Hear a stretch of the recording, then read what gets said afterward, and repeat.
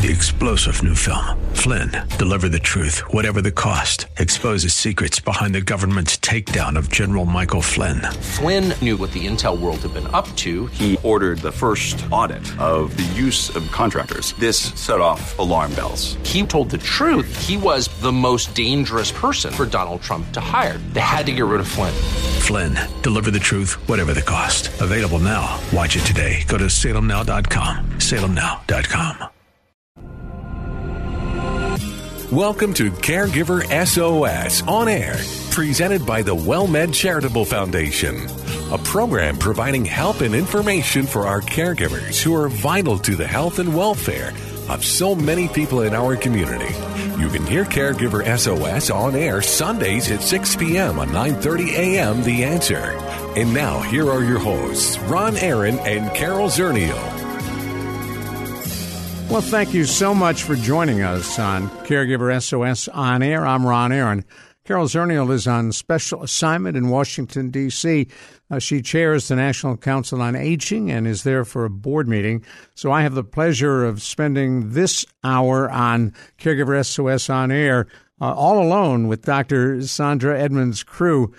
She is the Dean of the Howard University School of Social Work, holds a bachelor's in social work and a master's in social work from the National Catholic School of Social Services at Catholic University, earned her Ph.D. in social work from Howard University, and is a member of the Academy of Certified Social Workers. And I guess the answer is, if you need a social worker, call Dr. Crew. Thanks for coming on. Thank you. It's a pleasure to be here. One of the issues that face so many families today, and I know you spend a lot of your time working with and caring about caregivers and family situations, are more and more families that have an adult member of that family who has been diagnosed with Alzheimer's or another form of dementia. And it is a downhill slope that can be so emotionally traumatizing to families.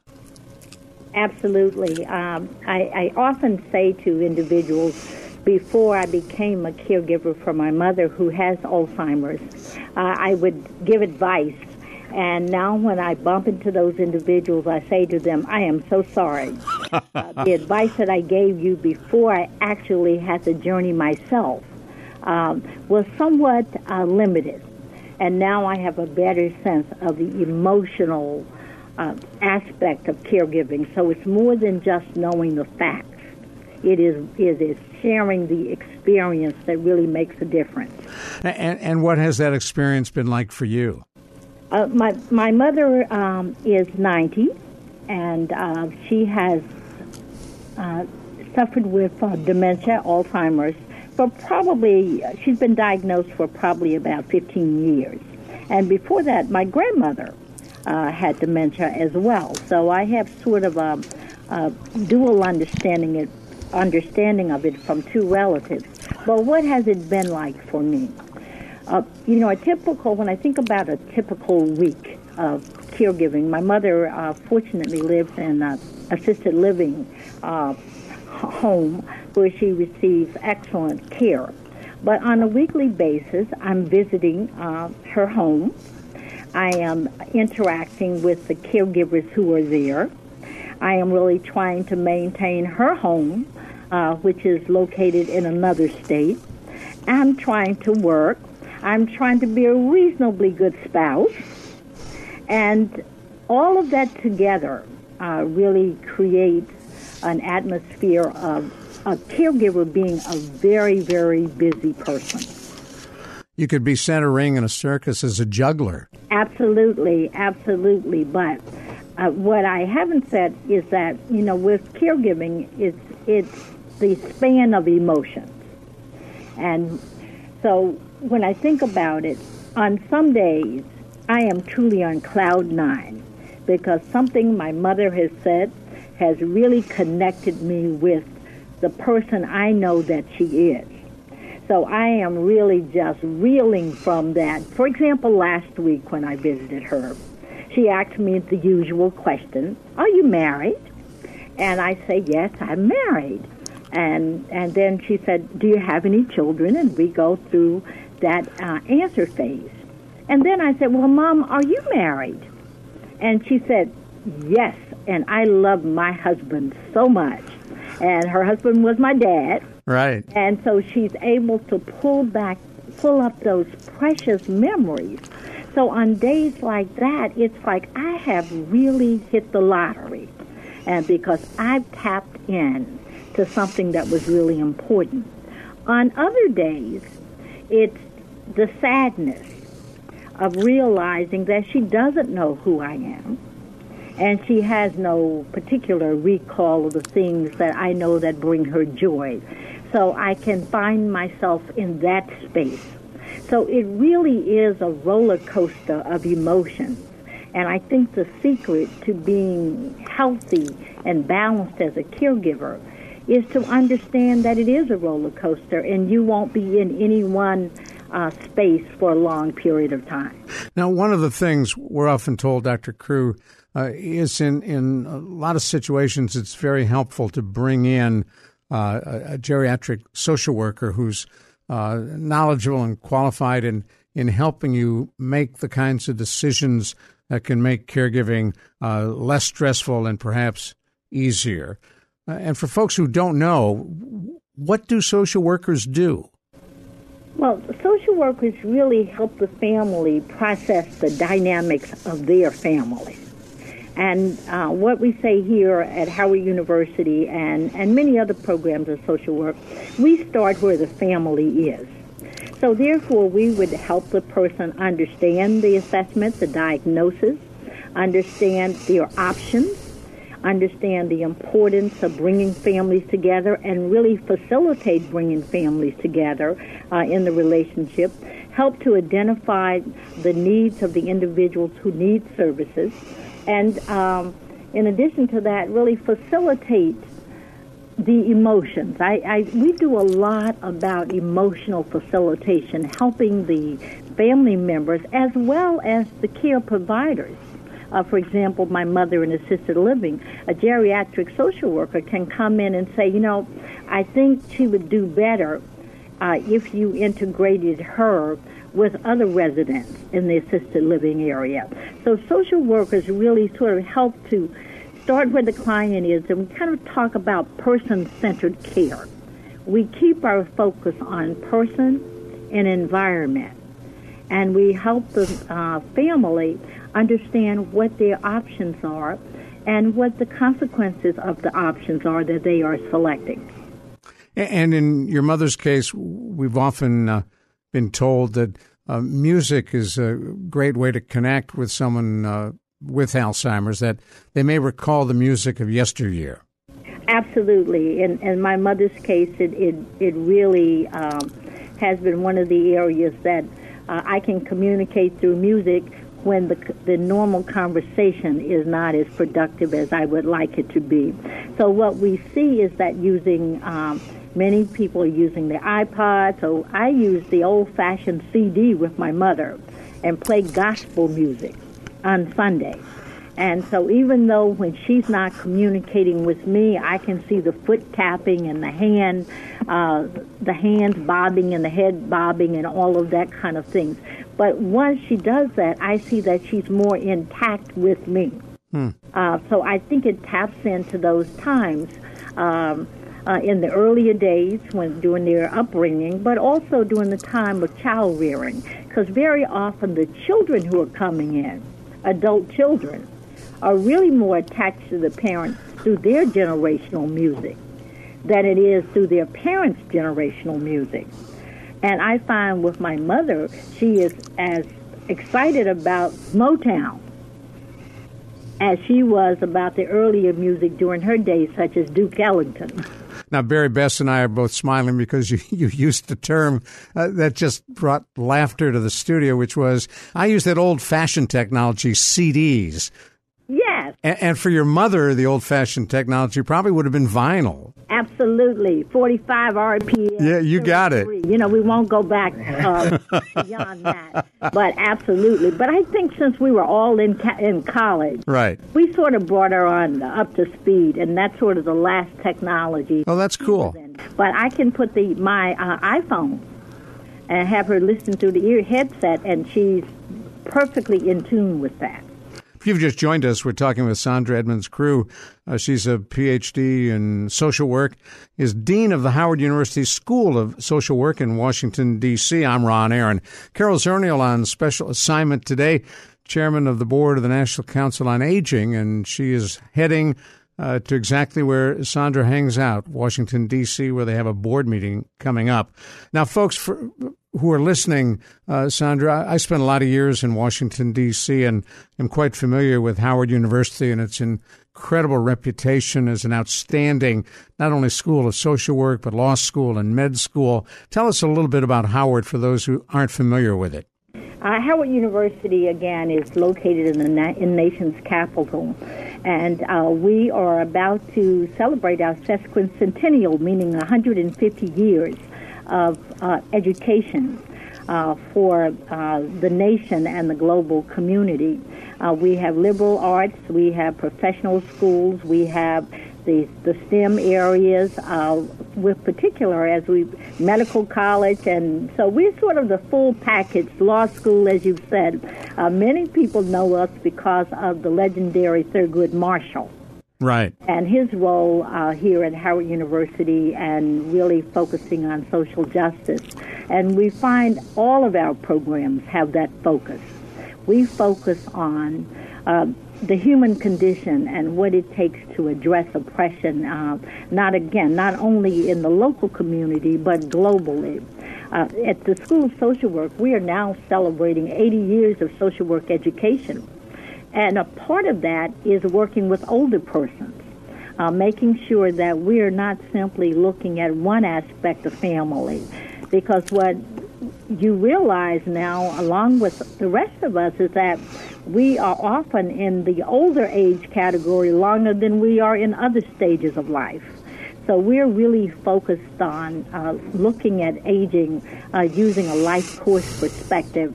And that's sort of how it ties in with Howard University, meaning that I'm always concerned about what happens to you in a younger age follows you to older age. I often tell my students that aging is sort of like a hitchhiker.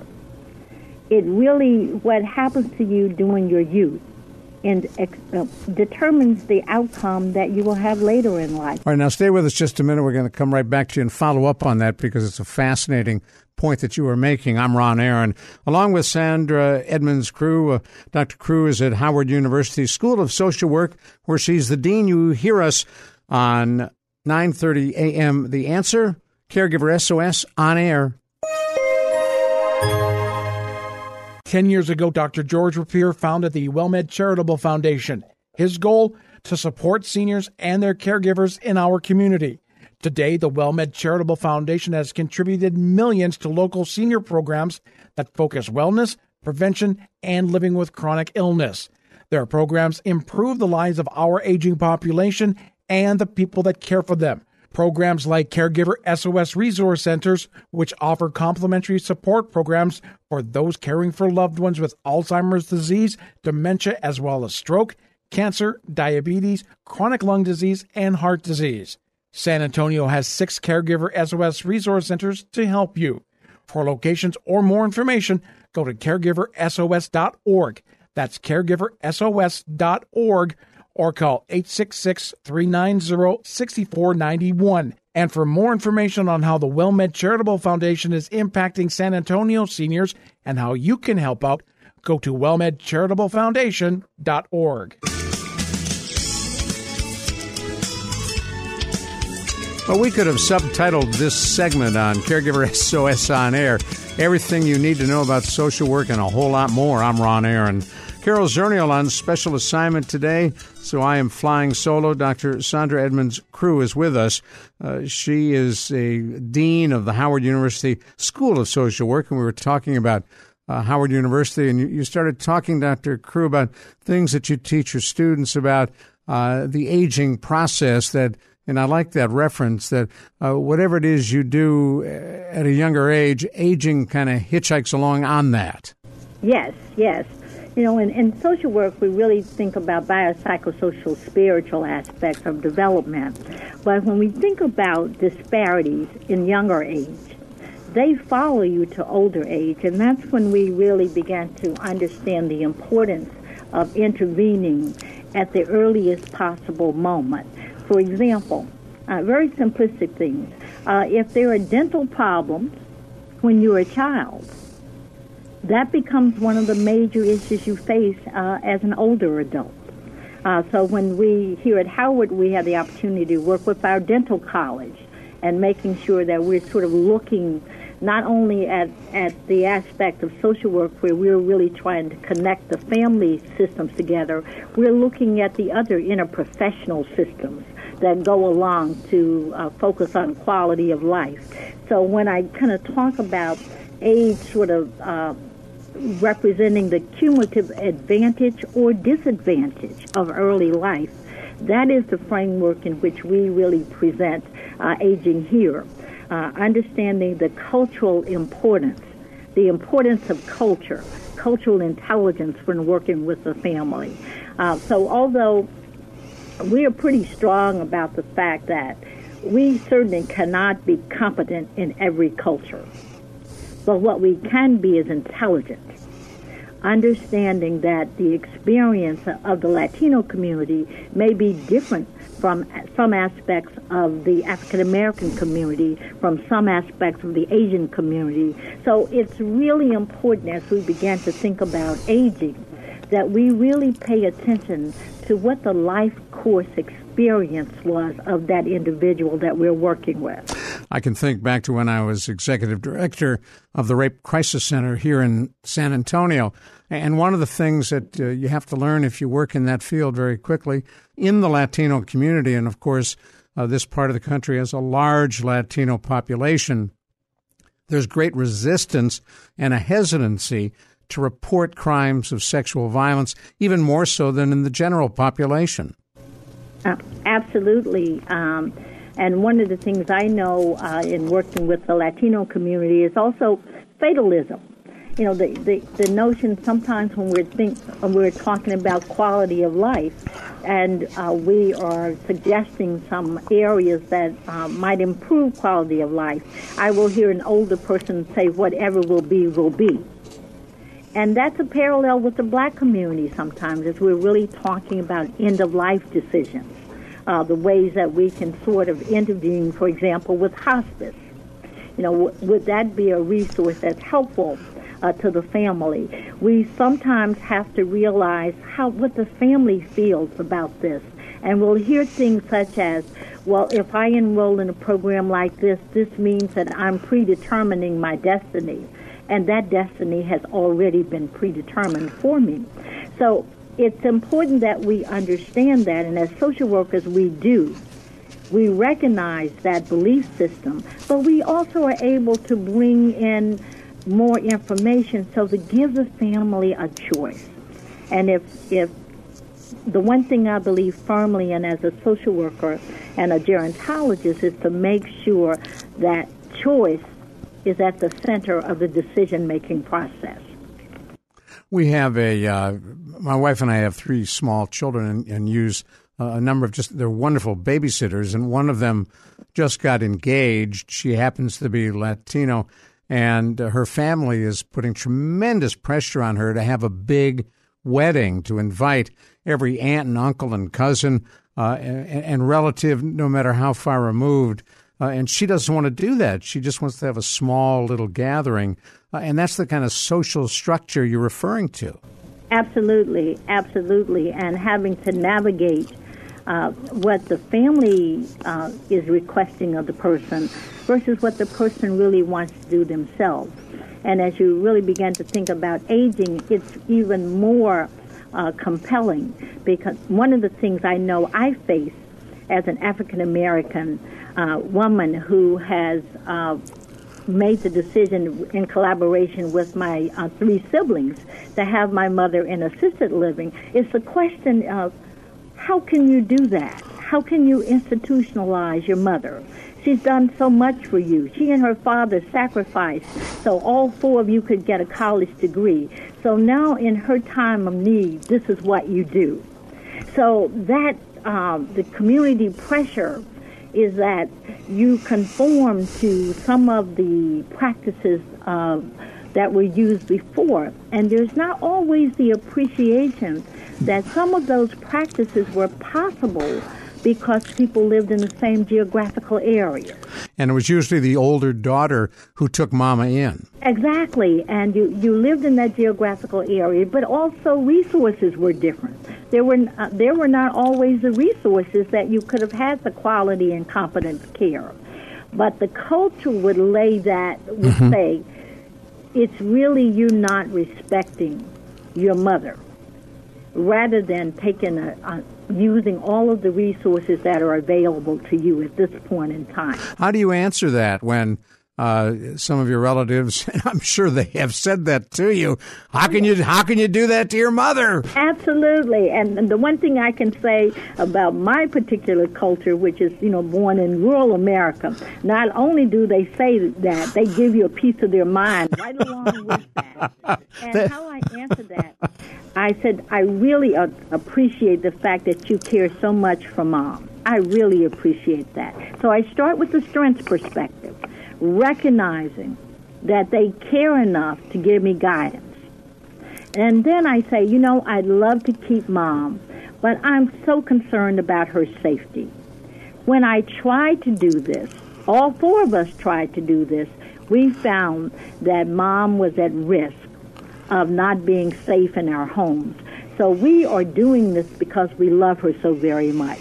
So I reframe it so that they can see the act is out of love, not of abandonment. You need to do that again so we can all write that down, because we're not alone, I'm sure, among our listeners who have that exact same criticism. Or the family and Dr. Crew, as social workers, you come across this all the time, where they have promised Mom or Dad, we will never put you in a home, and then they reach a point where they can't keep her at home. Oh, my one advice is never to make the big promise. I call that the big promise.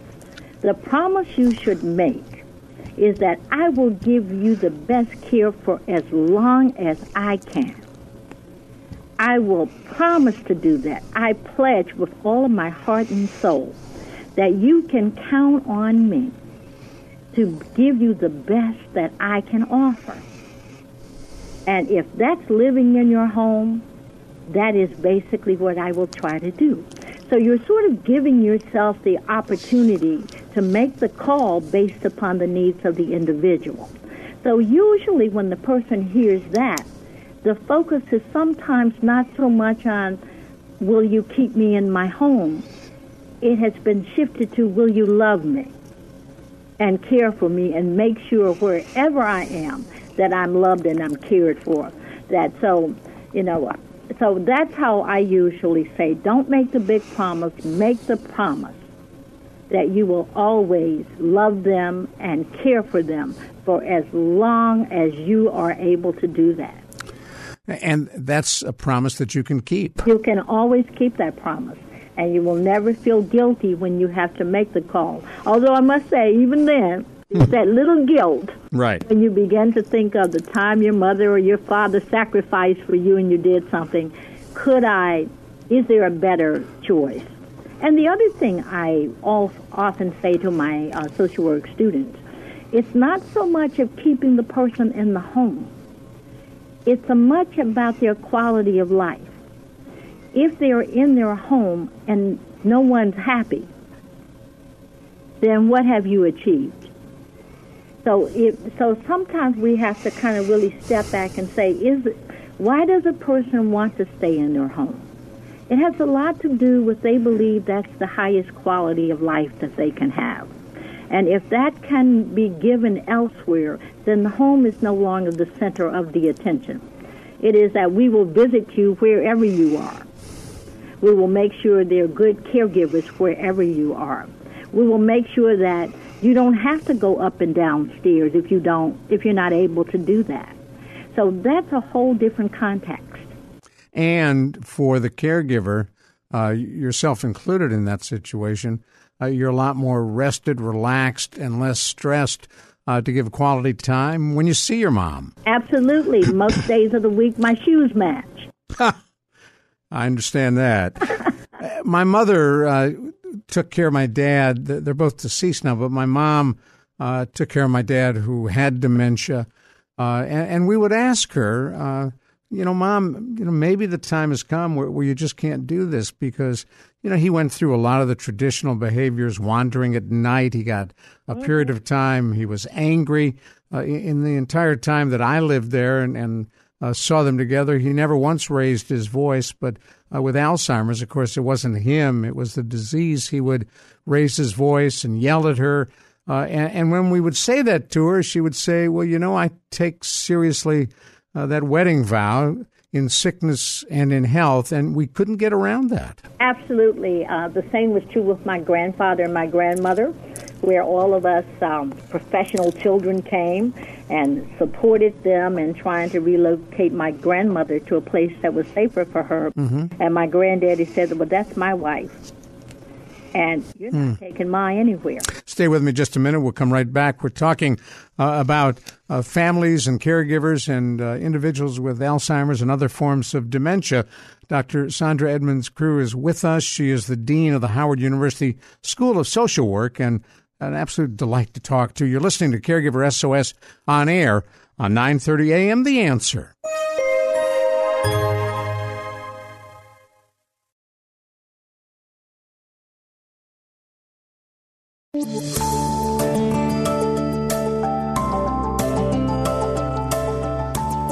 This is Caregiver SOS on air. I'm Ron Aaron. Carol Zernial, our co-host on special assignment today as chair of the board of the National Council on Aging.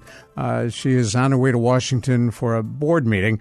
With us on our Caregiver SOS on air hotline, Sandra Edmonds-Crew, who is the dean of the Howard University School of Social Work. Dr. Crew holds a variety of degrees in social work, and one of the things we're learning from you is some really great tips on how to tactfully and diplomatically manage all of the stresses that come with caregiving and family.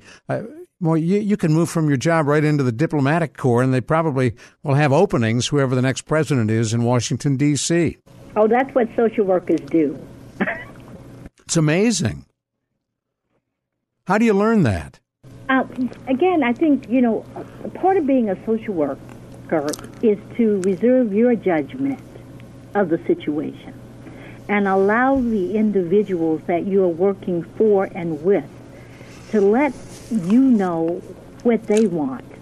Very often we find the trouble comes when we go in with a preconceived notion of what someone wants and what someone is capable of doing. A cookie-cutter fix. Yeah, in social work we talk about the strengths perspective. Even with my mom, and I'm using my mom because I understand her story. But when I go there, I know what her strengths are. So I can reach her in ways that others can't reach her. For example, I know there's nothing she likes better than a Pepsi-Cola and a honey bun.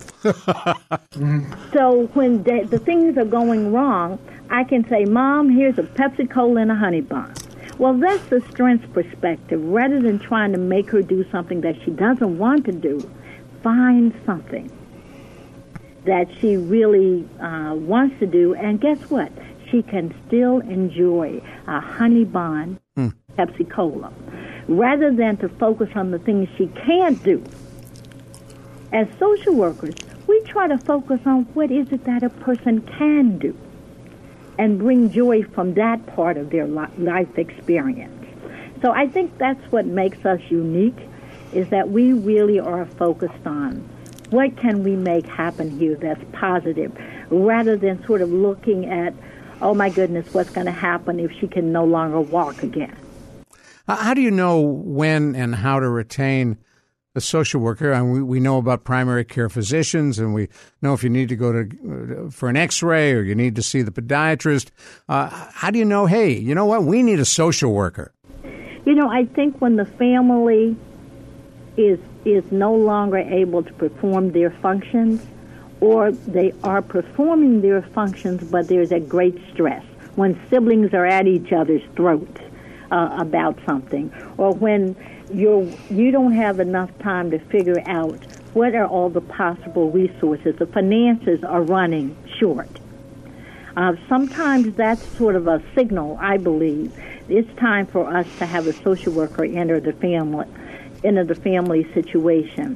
Or particularly, I don't want to minimize the whole sibling arena. When one caregiver feels like he or she is carrying the burden and they can't see that they have other resources, and the reason that they're not accessing those other resources is because they have made the decision, he or she has made the decision that I don't have help. My siblings won't help me. They know that mom needs help. Why are they not here? That's a time when someone else on the outside looking in is of great assistance to you.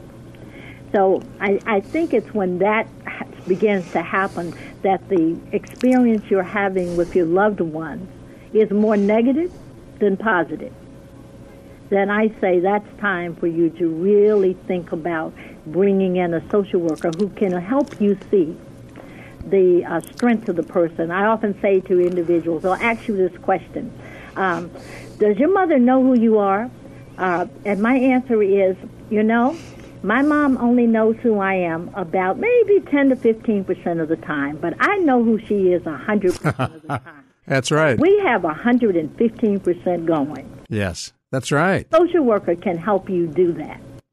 And how do you find one? Do you contract with the social worker directly? Are they covered by insurance? Do you get a referral through your PCP? How do we hook up with one? I think referrals are really a good way through the PCP, but also I think the adult family services in your communities, older... the Area Agency on Aging. Agencies on aging, they are good resources for finding a geriatric care manager or a social worker. NASW, the National Association of Social Workers, and even the local universities in your neighborhood are able to kind of tell you what the local resources are that are helpful in this regard. So let's say I shine that light into the sky like Batman and I get a social worker. We got a problem. How do you all work? You come to the house and hang out, observe, do an assessment? It depends on the type of social worker you have, but it always starts with an assessment, a biopsychosocial spiritual assessment. And usually we do come to the home. But sometimes family caregivers need to see the social worker outside of the home. So they can talk privately with you. Talk privately. So it depends on what the situation calls for. Those social workers are in private practice. They handle it a bit differently. Usually the person goes to their office. Other social workers really are home care based, so they go to the home. So I think we are in a variety. We meet the client where the client is. And if the client needs to see us in the hospital, that's where hospital social workers are excellent resources to be connected with the whole caregiving experience. I had an experience, my brother and I, with a hospital social worker years and years ago when my mother, in her 60s at the time, broke both her wrists, pretty common as it turns out. And my dad, who should never have been driving, was driving and had in one day several accidents, and people coming in and out of the hospital parking lot had complained to management there that such and such a driver car was a hazard, and they identified my dad. So we met with the hospital social worker, a young woman who was very knowledgeable, who was very caring and compassionate. And my brother, myself, and my mom, and this social worker came up with a strategy where we would do a little intervention with my dad and let him know that we're concerned for his safety, that we love him, and maybe the time had come that he shouldn't be driving.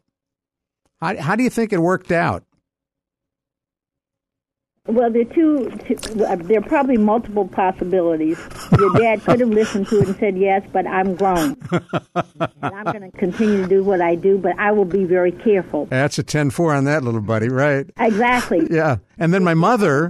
But I have known individuals to say, you know what, I hear you. Yeah.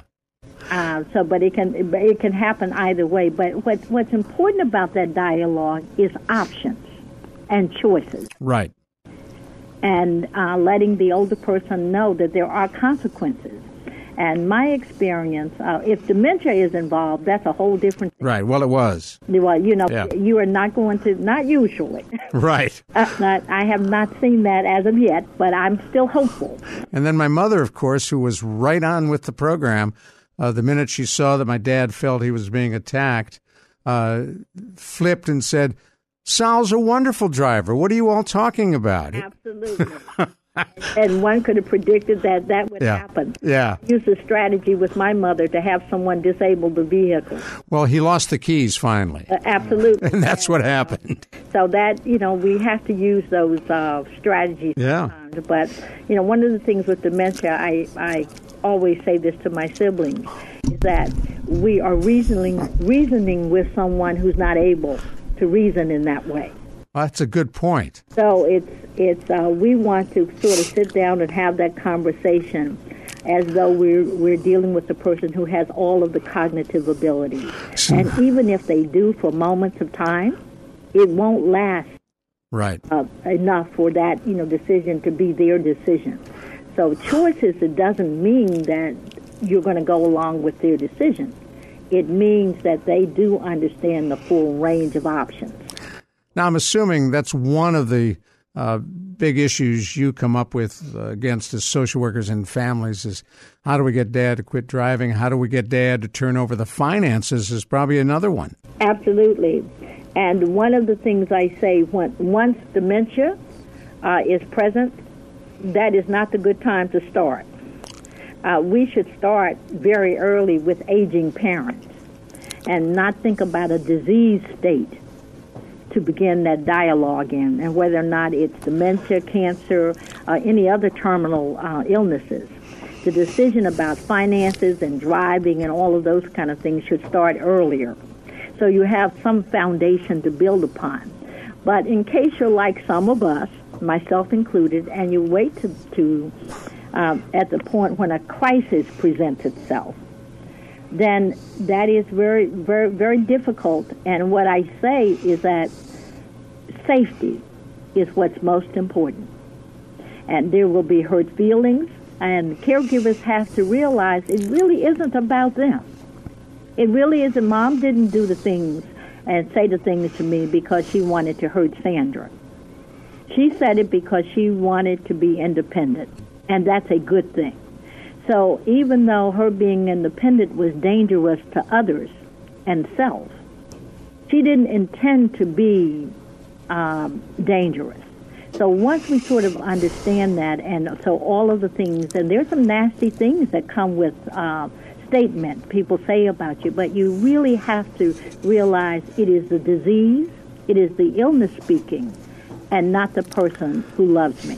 Let's do this because we've got about a minute left. For those listening who may have a son or a daughter thinking about social work, you recommend it as a career, I would think. Absolutely. The best career out there because it's both personal and professional. And for applications to Howard University, just go online? Absolutely. www.socialwork.howard.edu. And we offer 6 fields of practice. Aging gerontology is one of those, family and child welfare, mental health, criminal justice, social work with displaced populations, health, and mental health. Well, Sandra Crew, you've been a great guest, and I want to thank you. At some point, we'd love to get you back on, and I appreciate your time. Oh, it's my pleasure, and everyone do well with your responsibility as caregivers. Thank you very much. Dr. Sandra Crew, who is at Howard University, Dean of the School of Social Work. What a great guest. Carol Zernial on special assignment, but through the magic of radio, she will rejoin us for Take 10, which follows this segment of Caregiver SOS on Air. You hear us on 9:30 a.m., The Answer. 10 years ago, Dr. George Rapier founded the WellMed Charitable Foundation. His goal, to support seniors and their caregivers in our community. Today, the WellMed Charitable Foundation has contributed millions to local senior programs that focus wellness, prevention, and living with chronic illness. Their programs improve the lives of our aging population and the people that care for them. Programs like Caregiver SOS Resource Centers, which offer complimentary support programs for those caring for loved ones with Alzheimer's disease, dementia, as well as stroke, cancer, diabetes, chronic lung disease, and heart disease. San Antonio has 6 Caregiver SOS Resource Centers to help you. For locations or more information, go to caregiversos.org. That's caregiversos.org, or call 866-390-6491. And for more information on how the WellMed Charitable Foundation is impacting San Antonio seniors and how you can help out, go to wellmedcharitablefoundation.org.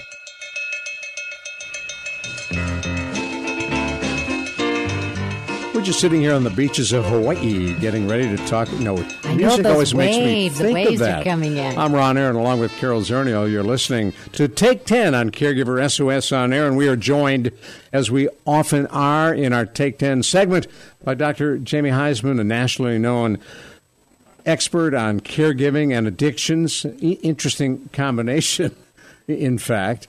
And Carol, you just came from 2 really important conferences dealing with aging and caregiving and all of the issues surrounding it. So you had a pretty good topic for this Take 10. Well, I thought we would talk about the state of caregiving. So, my takeaways from the White House Conference on Aging with caregiving is one of the 4 key topics. Besides the fact that we don't pay our paid caregivers enough, they make $13,000 a year, which we mentioned earlier in the show. What they didn't talk about was the complete lack of a system for long-term services and support. So, if you don't spend down to Medicaid, or if you don't have enough money for private pay, we don't have a system of caring. You're stuck. You're stuck in the middle. So, Jamie, in terms of if you were planning the White House Conference on Aging in the caregiving segment, what do you think would have been like the top 3 things that you might have wanted to bring up as important? Carol, if this was an open dialogue with America and we could be authentic, square up, I think we would have paid a huge amount of attention to exactly what you said was not paid to, which is long-term care, and where we're going from here. Because if you look at the healthcare reform, though it had great delivery system changes and transformations, it never addressed long-term care. It never addressed really how do we age in place, all the services of direct care workers. How do we deal with them in terms of a proper way of giving them salaries and benefits and making sure that we treat those who treat the people we love extremely well. We really did not get into that from what I saw. Now, you were there, and I appreciate your response about what was left out. But it's unfortunate because I would talk about professional caregiving. I would talk about what we do and educate family caregivers, because we know that family caregivers, just like parenting, have little or no real curriculum to figure this out.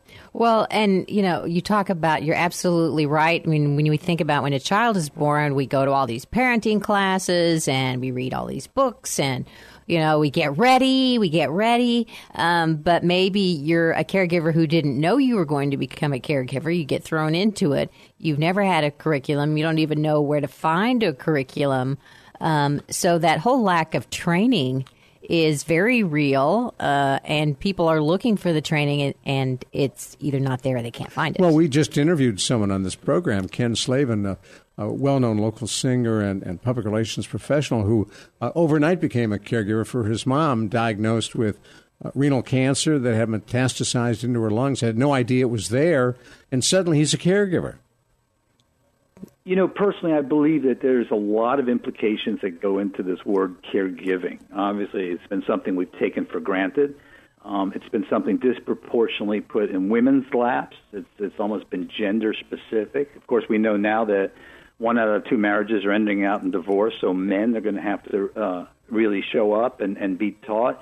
But for some reason, like many rights in our country, it's whose ox is getting gored. And for the life of me, I think they've treated this like we are all Mother Teresa's instead of formalizing education, showing the respect, to caregivers that they deserve, knowing that if they quit, providing now $400 billion of in-kind care, our entire health care system would collapse. Yeah, it would be interesting if they'd had a discussion rather than spending, all of the money on the nursing home side. Only still in most states, Medicaid, you have to be eligible for Medicaid to be a paid family member. If you're eligible for Medicaid, they'll let you stay at home with a family member taking care of you, and they'll pay that family member. That is not an option that is available for at higher incomes. And I'm not talking about rich. We're talking about just above the poverty level or the cutoff for Medicaid. And there are so many families where if we could, you're asking somebody to quit working. We know that a woman who quits working to caregive is going to lose about $335,000 in lost income and retirement income overall. And we're asking her to do that when could we not invest some of the at the end cost of the nursing home costs and help support that family caregiver and give her some income, keep her in the working pool, but the work she's doing is keeping mom out of the nursing home. Well, is anybody looking at this with 10,000 baby boomers turning 65 every day? The numbers of caregivers are going to run out in terms of family members, and the need for professional caregivers grows. In America, as usual, we are starting to line up with the financial incentives. Now that we have, now that there are financial incentives. Right. Ours as a country, quality of care outcomes that we're being paid on, if you will, value-based health care. You see, what Carol just described, Ron, to everybody was a disease-specific sort of world that we're trying to emerge from, that fee-for-service world. If everybody, and this is not a big, high five for social workers, but if everybody in the government saw health care in a family systems approach, the way we were trained as social workers, from the beginning of time, they would know that hospitals, skilled nursing facilities, assisted living facilities need to take the responsibility, and it needs to be, I think, legislated in some way to actually bring in the caregivers through education, through sort of, how do we deal with their mental health? How do they help in the care transitions process of admissions and readmissions? How do they help with medication compliance? These, to me, are institutional responsibilities if we're looking at a value-based health system and a family systems approach. If you've just joined us, you're listening to Take 10, part of Caregiver SOS On Air. I'm Ron Aaron, along with Carol Zernial and Dr. Jamie Heisman. We're talking about the state of caregiving in America today. Yeah, and with the caregiving issues that we're facing, there's where the thought, I don't think the connecting the dots has happened that often, is, we're all relying on it's like the voluntary military. We're all relying on the goodwill of families to jump in, like our guest, and take care of our parents and our spouses and our children and anybody who needs care. And that we're going to, because actually we could all sit down and say, nope, I'm not going to do that. I'm not going to take care of mom. I'm not going to take care of my husband. No, I'm not going to do that. And everything would completely fall apart. Totally. So, and China actually has legislated that. Their one-child policy has had severe implications in terms of family caregiving. And so now in China, they've codified, they literally put in laws that if you don't take care of your parents, it's a crime. And they'll kill you. So here in America, they'll throw you in jail. So somebody else has to take care of two pairs of parents. Well, I'm sure they're going to do something other than put you in jail. That's a tad counterproductive. But you may be correct. But here it's become. In China, it's become such an issue that it's actually now part of the laws. I agree with you, Carol. I think that we're looking at a volunteer group here, and that's one of the problems, I think, of the White House Conference on Aging for me, that their tagline was empowering all Americans as we age.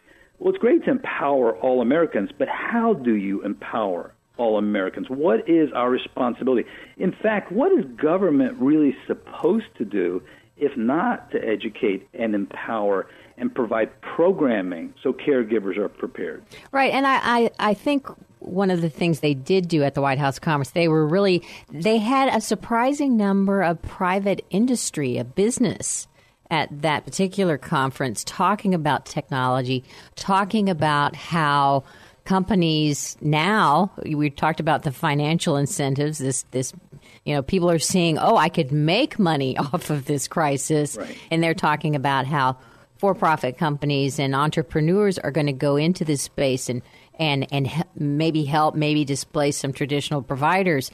But it still, to me, feels patchwork. It feels a little of this, a little of that. Maybe we'll all throw it in, make chicken soup together. It's not a system. Got less than a minute left, Jamie. You get the last word.